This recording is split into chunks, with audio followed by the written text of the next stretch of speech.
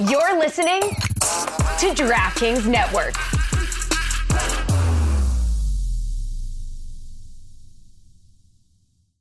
Hey there, welcome to Football with Grant Wahl. Thanks so much for joining me. We've got a special episode tonight in partnership with Meadowlark Media and Le Batard and Friends, with reaction from Landon Donovan, Chris Whittingham, and me to the U.S. men's national team's 2-0 win over Jamaica in World Cup qualifying Game 4. Landon's in San Diego, where he coaches San Diego Loyal. Chris is in South Florida, and I am in Austin, where I'm writing for my Substack newsletter, which you should subscribe to, free or paid, at grantwahl.com.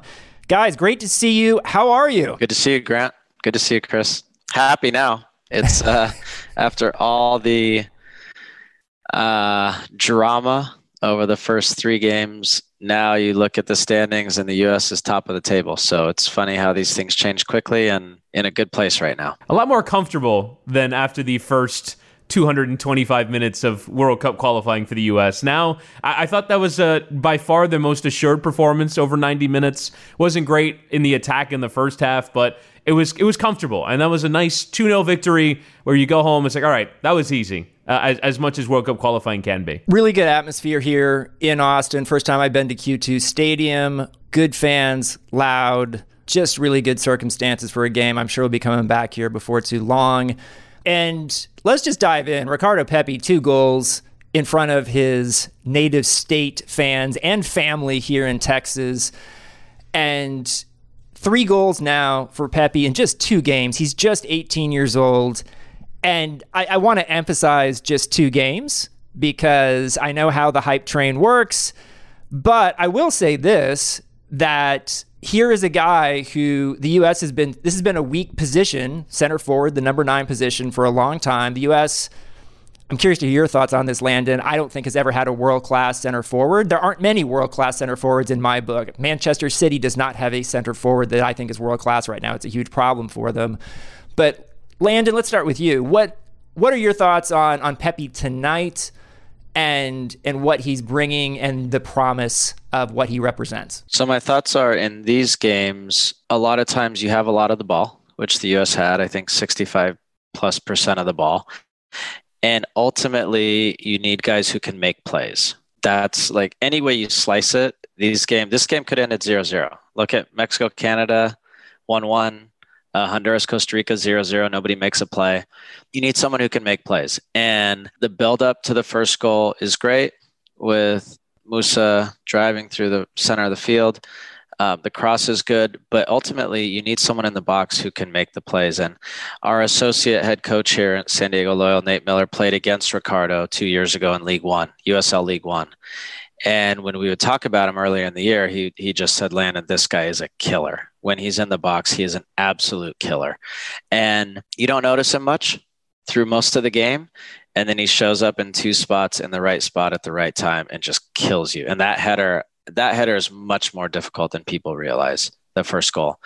And he's a killer. And that's what you need in games like this. You need someone who could just put the ball in the back of the net. And in those moments, he was perfect. And in theory, the system that Greg Berhalter employs is kind of meant to manufacture those kinds of chances for strikers. That's right. You think of the Columbus strikers of years gone by, of Ola Kamara, Giassi Zardes. They go there and they score goals because of the service that comes from wide areas. That tap-in is precisely the kind of goal that it's meant to generate. And as Landon said, I agree with you. That header was a lot tougher on second and third watching than it kind of was, where it's like, oh, that's just a header and it goes in. No, that's, from behind, you got to get it with the side of your head and get the trajectory on it spot on.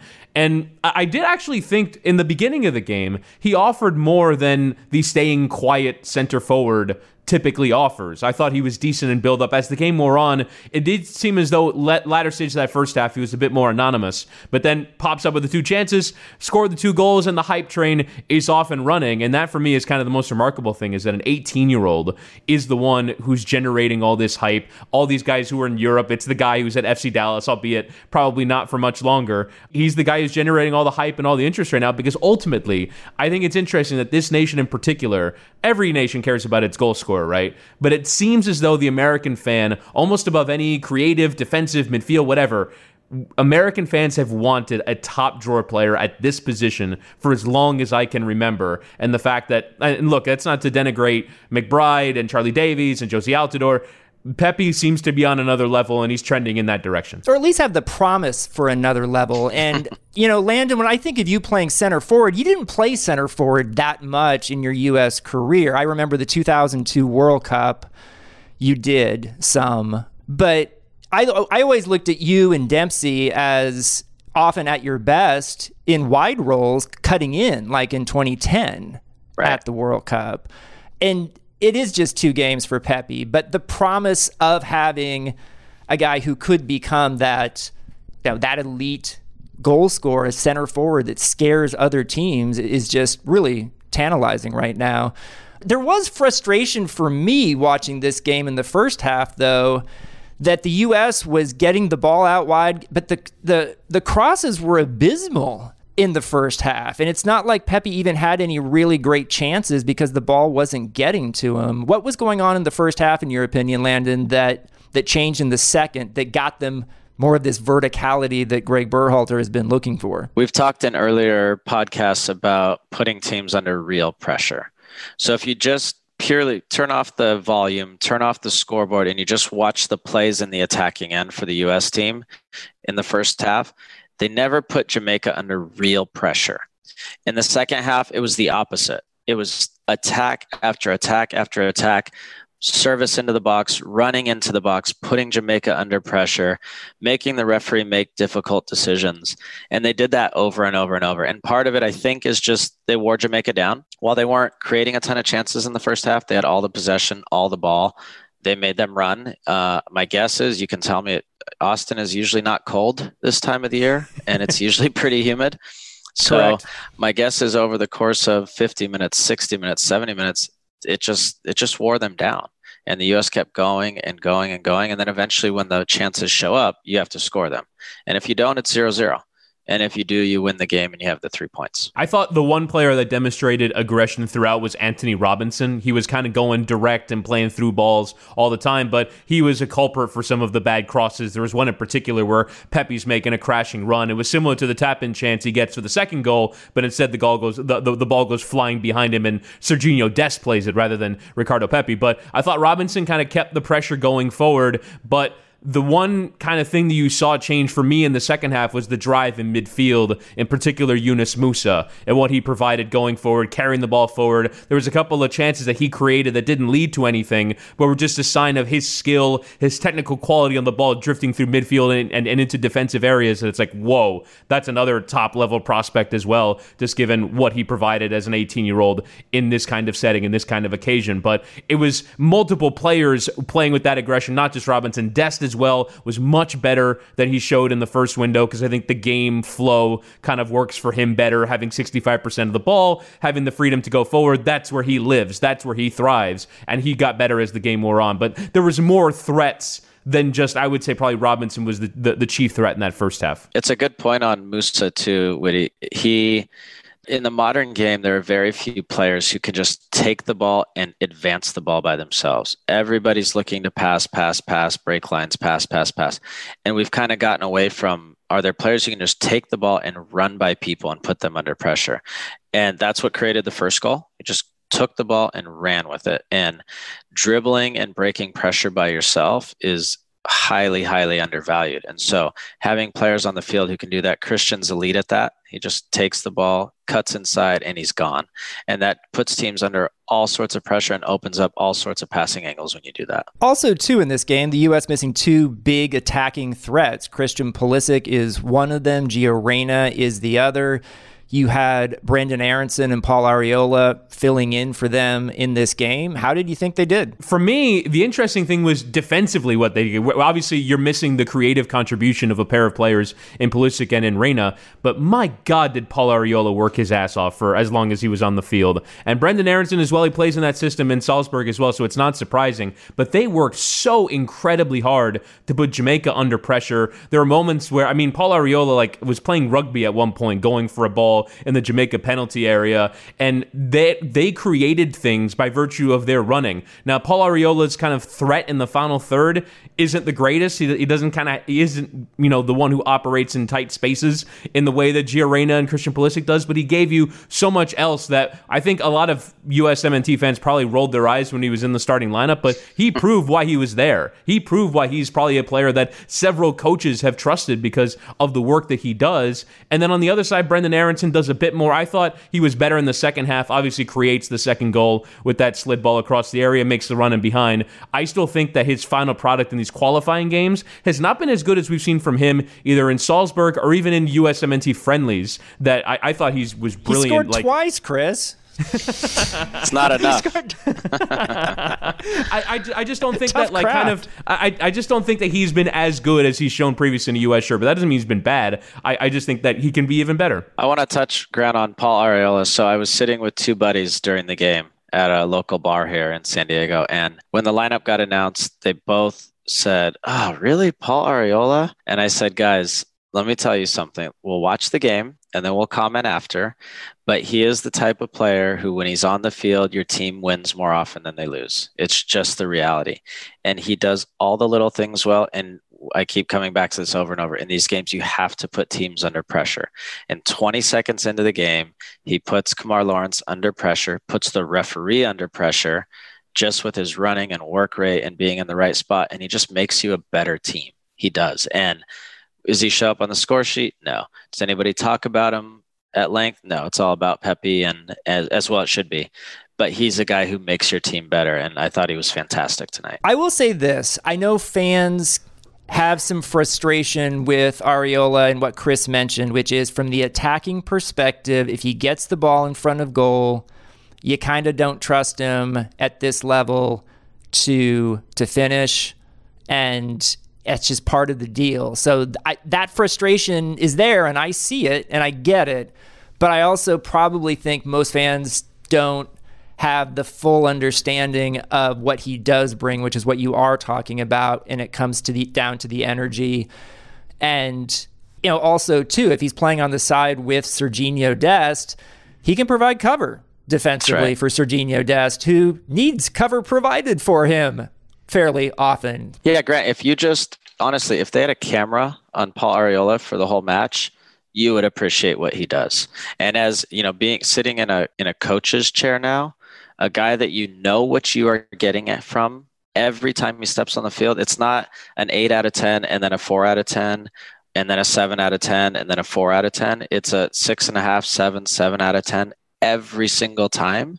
You'll take that all day long. And that's what he provides. And he's also a great kid, great teammate, just makes his teammates better. It's like Christian Roldan, very similar. Just makes his team better, and they win when he's on the field. I want to ask you as well about Weston McKennie, guys. I said in my CBS report before the game, this is Weston McKennie's most important game in his international career for a couple of reasons, right? Not all on the field, because all the stuff that happened last month, not being there for the Canada game, 2 points dropped at home, and didn't even address the media this week, by the way, which surprised me a little bit because I felt at some point he was going to offer a mea culpa, and then and only then could we truly get beyond this thing, as Greg Berhalter says he wants to do. How did he play tonight? And because he hasn't addressed it, is this still going to linger, this whole thing from last month? I don't think so. I think particularly with the team, I'm not sure that there are the characters in this team that are going to hold a grudge. I think for the most part, one of the things that's attracted a few U.S. players like Yunus Musah to pick the U.S. is it seems like an incredibly fun environment. So I don't think that this is a group of guys that are going to, hold him to account and he's going to have to really prove himself or anything like that. I just think it's, hey, don't mess up again. I think is kind of the overall message. But in terms of his performance tonight, I thought he was fine. I thought he had a couple of nice moments carrying the ball forward in midfield and doing some of the dirty work that I think Taylor Twellman pointed out and Jermaine Jones pointed out on the broadcast that he excels at. And I think that he's ultimately a player who I don't think has ultimately fully found his footing just in terms of like, hey, here's a guy who plays for Juventus. And that pedigree translates onto the national team. I don't think that's quite happened yet, but I still think the performance that is getting better. I think at some point he will address the situation. You guys will get to ask him questions and he'll be able to address his side of things, but I don't think that it really affects things in the camp as such at the moment. But obviously I speak without a ton of knowledge. Landon, are you surprised that McKennie hasn't spoken to the media this week? I guess yes and no. I can see it from his standpoint. Maybe you don't want to address it. I think it's always better just to face it, address it, apologize, and get on with it. But, it's up to him. I think ultimately the best thing that happened tonight was he played. I thought he had moments where he was pretty good. Otherwise, he was solid. And the team won, and you can get past it. And so I don't think, there's two different points. Woody, you said, Grant, you asked if they're going to hold a grudge. No, they're not going to hold a grudge. But you said, not hold them to account. Well, you have to hold them to account, right? Mm-hmm. You can't just allow that behavior to happen, just like you can't allow bad performances to happen. You have to hold your teammates accountable, and coaches have to hold their players accountable. And it looks like everybody is doing that. As far as the mistake, it's a mistake. He made a mistake. It's over. From everything I know and I'm hearing from people in and out of camp, he has apologized and everyone's ready to move on from it. So the best thing that happened was he played. I know he was trying hard to sort of make amends on the field, and he looked like he was in it and he cared, and that's the most important piece. And now it's just time to move on and let it be. Do you think, Landon, so there was an article today in the New York Times about Tyler Adams as captain. Do you think that he would be a figure, and from a player stand, like when I said, bring him to account, I meant kind of more from like a locker room standpoint. I don't know if there are the same kind of person. Obviously the coaches would. They, kicked him off the team for 2 games and obviously had to have a very tough conversation. But do you think like a figure like Tyler Adams is pulling him aside and having a conversation? I don't know. I hope so. I hope some of the older guys, and I can't speak to that because I don't know, but I hope they are. I hope it doesn't have to be this big dramatic, even though that's the way, people take it on Twitter and in the media. It doesn't have to be some big dramatic thing, but the reality is that he did let his team down. That is fact. And so as long as there's trust there and they've built good relationships together, you can say, hey, I know you made a mistake, but we can't have that again. And we really need you. That team needs him. He provides a lot of things that other players don't. And although he wasn't perfect tonight, he is a force in the middle of the field that the U.S. team needs. It's interesting. I interviewed Brenden Aaronson one-on-one yesterday here in Austin, and I always ask players sort of an open-ended question. What stood out to you in training this week? Because I just want to see what they bring up, and there's always something. And the very first name he mentioned was Weston McKennie. And I hadn't even mentioned McKennie at that point in the interview. And I thought it was interesting that Aaronson said, the practices have been really intense. Weston McKennie has been really engaged in those training sessions, as has, he said, also Tyler Adams. And he said there was a bit of a contrast compared to the camp last month in terms of the first training session. So that stood out to me, that McKennie was, may not have been talking to the media, but inside the team, he has, according to Aaronson, already regained the stature he had before. Yeah, Grant, listen, it's not about experience. It's about having gone through these experiences. So even just playing 3 games in the last cycle, and for Weston, it was 1, you start to realize, this is serious and we can lose if we're not at our best. And you don't realize that until you go through those experiences. You have to go to El Salvador and suffer through a 0-0 draw before you go, wow, we have way better players, way more talented. But it's not just going to happen. Nobody's going to roll over for us. Once you have those experiences, you can pull on them and come back to them. And so my sense is that guys went into camp this week and they're like, hey guys, this is serious. If we're not at it, we can lose to Jamaica. If we're not at it in the first half, it could be 0-0. And it was 0-0. And they probably pulled on that and said, okay, time to turn it up a notch. And they turned it up a notch and they won. So I'm I'm happy that the team is starting to grow in that way. They have to if you're going to qualify. Going to Mexico is hard. Going to Costa Rica is hard. Going to Panama is hard. And they're going to have to be able to pull on these experiences and use them as they go forward. Grant, do you think that Greg Berhalter also pulled from these experiences? Because obviously we're talking about a group of players that hasn't been through it, but he hasn't either. And I feel like he probably had something to learn from the way that the first 2.5 games went. How do you feel like he's handled this? Yeah, I mean, I feel like Berhalter's done overall, I think, a pretty good job. I mean, like, this is a guy, keep in mind, who at halftime of game 3, people were talking about his successor. So that wasn't that many minutes of play ago, but clearly the U.S. is in first place right now after 4 games. And so I think people are looking at that result. They're also looking at the process of what's happening. And Greg Berhalter's going through finding out who his guys are. And, there's not a huge sample size, right? And some things he's going to try may not work out. James Sands didn't work out, in my opinion. I'm not singling him out because he was terrible or anything, but we don't see him back here this camp. He may be back next camp, and he had a decent Gold Cup. Ricardo Pepi seems like your number 9 for the foreseeable future here, at least. For you, Landon, do you think Pepi starts every game he's available at that position? Well, you have to keep producing, but I want to touch just on Whitty's question there. So now I don't have a ton of experience now, but I realize how important having the ability to practice with guys and work on what you want to work on is. And the reality is these guys come in a few days before the game and they have to get ready to play. And it's not like Greg has had a 30 or a 40 or a 50-day camp with all these guys where they can work on everything that you're building the plane as you're flying it.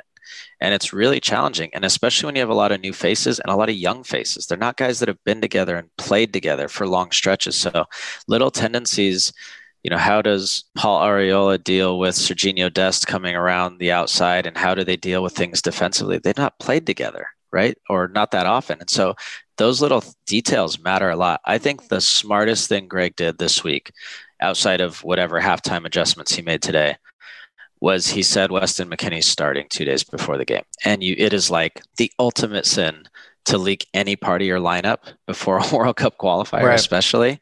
And I thought it was brilliant. He just said, Weston's starting.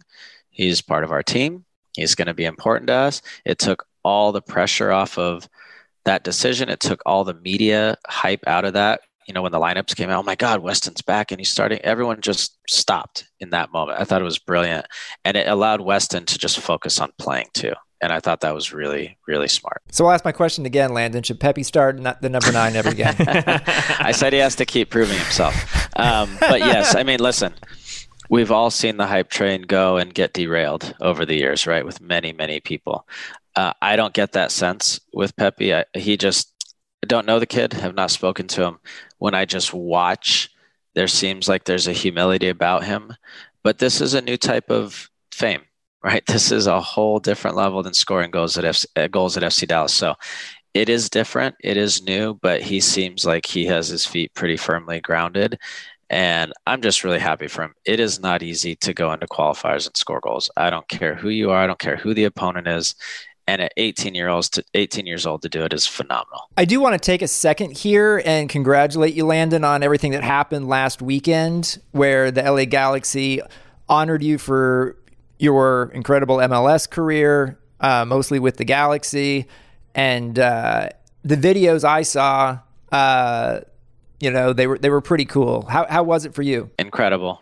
The Galaxy spent so much time and effort and resources on the whole weekend. People just saw the ceremony maybe and the halftime stuff, but I got in Friday night, had a great reception that was all paid for at a nice restaurant by the Galaxy.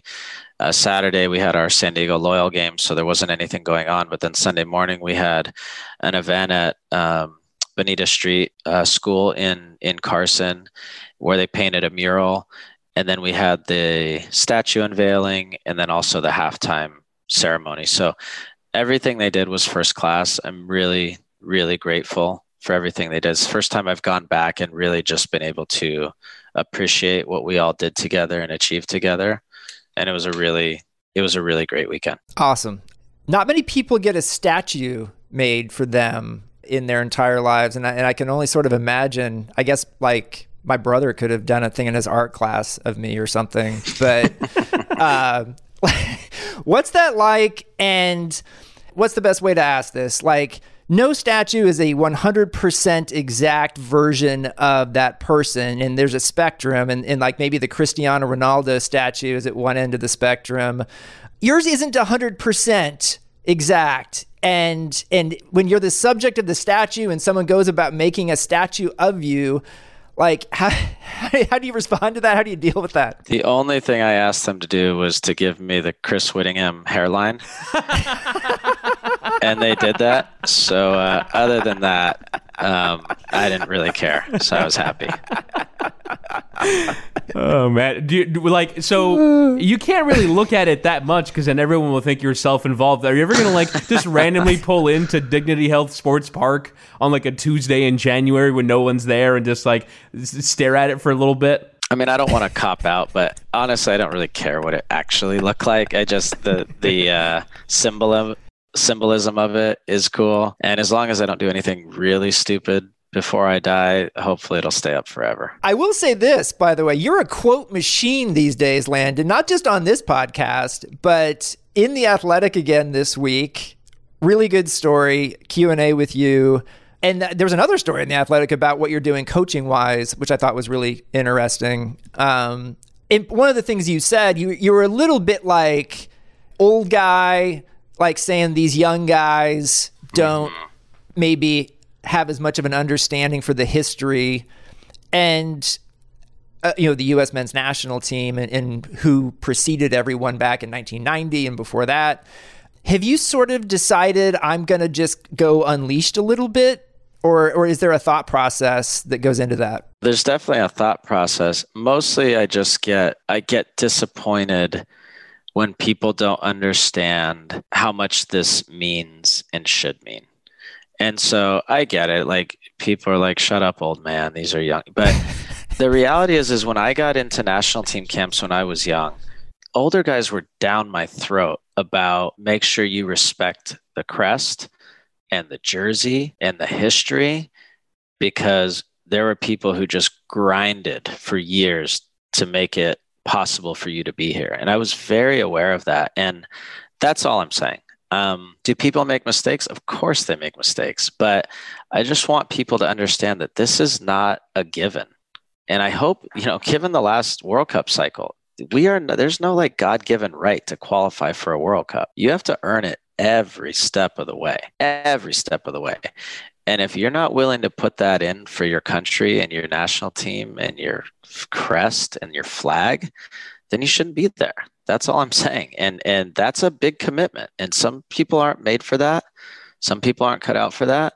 But if you're going to take all the credit and accolades and fame and money, etc., then you got to put in the commitment. That's ultimately what I'm saying with that. And I wonder if this is perhaps an underrated part of the collateral damage of not having qualified for the World Cup, is that the U.S. went a very long time without playing games as intense or as important as the ones that they're playing right now. Yeah, CONCACAF Gold Cups are important and the Nations League was fun, but there's nothing that's like this, right? Yeah, that's a good point. I think for the most part, these guys have mostly, they've come in, they've had fun, they've gone, to Europe. Obviously, in COVID times, it probably wasn't the most fun, but at least it was a relief from, your constant quarantining. But I just don't think that the guys were familiar with playing games of this importance or of this size or of this magnitude for the national team. And so I just don't think that they've really grappled with how important these games are until they did, right, in the first 3 games of the window.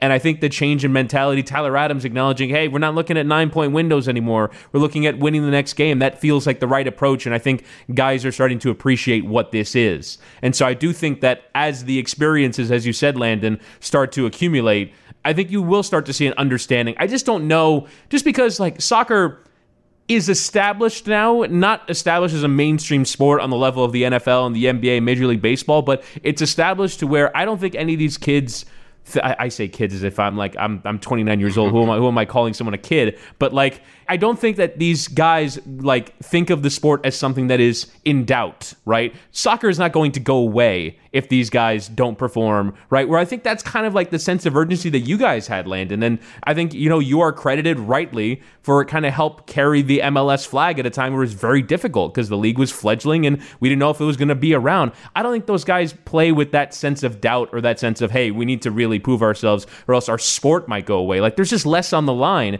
And so how do you tell someone that there is more on the line if they don't feel it themselves? Yeah, it's a good point. And you're right. Maybe it is different now, right? Mm-hmm. The sport is not going away. Major League Soccer is not going away. USL is not going away. The sport is established now. So maybe that is just us old guys viewing it a different way. But what I don't want is I just don't want these guys to let the chance slip by them. Your career is so short. And so if the decision is, do I abide by the rules and do everything the right way? Or do I try to like sneak by the rules and then get suspended? Just abide by the rules, right? I mean, just put in that commitment, because these opportunities, there's no guarantee. There is no guarantee that you're ever going to play another game again. There's no guarantee you're going to qualify for a World Cup. There's no guarantee, even if you qualified, that you're going to play in a World Cup. There are a lot of guys who are a big part of qualifying. They never play in a World Cup, right? So I don't want people to take it for granted. I really don't, because there's so many people who have done so much to get us to this point. I want to wrap up with a question about VAR, because VAR is not being used during the octagonal by CONCACAF. These are the 8 best teams in the region. So it's not like they need to get VAR in a bunch of countries that aren't in the octagonal for this. And you had a few situations tonight. You had the referee who was from Grenada, first minute potential red card.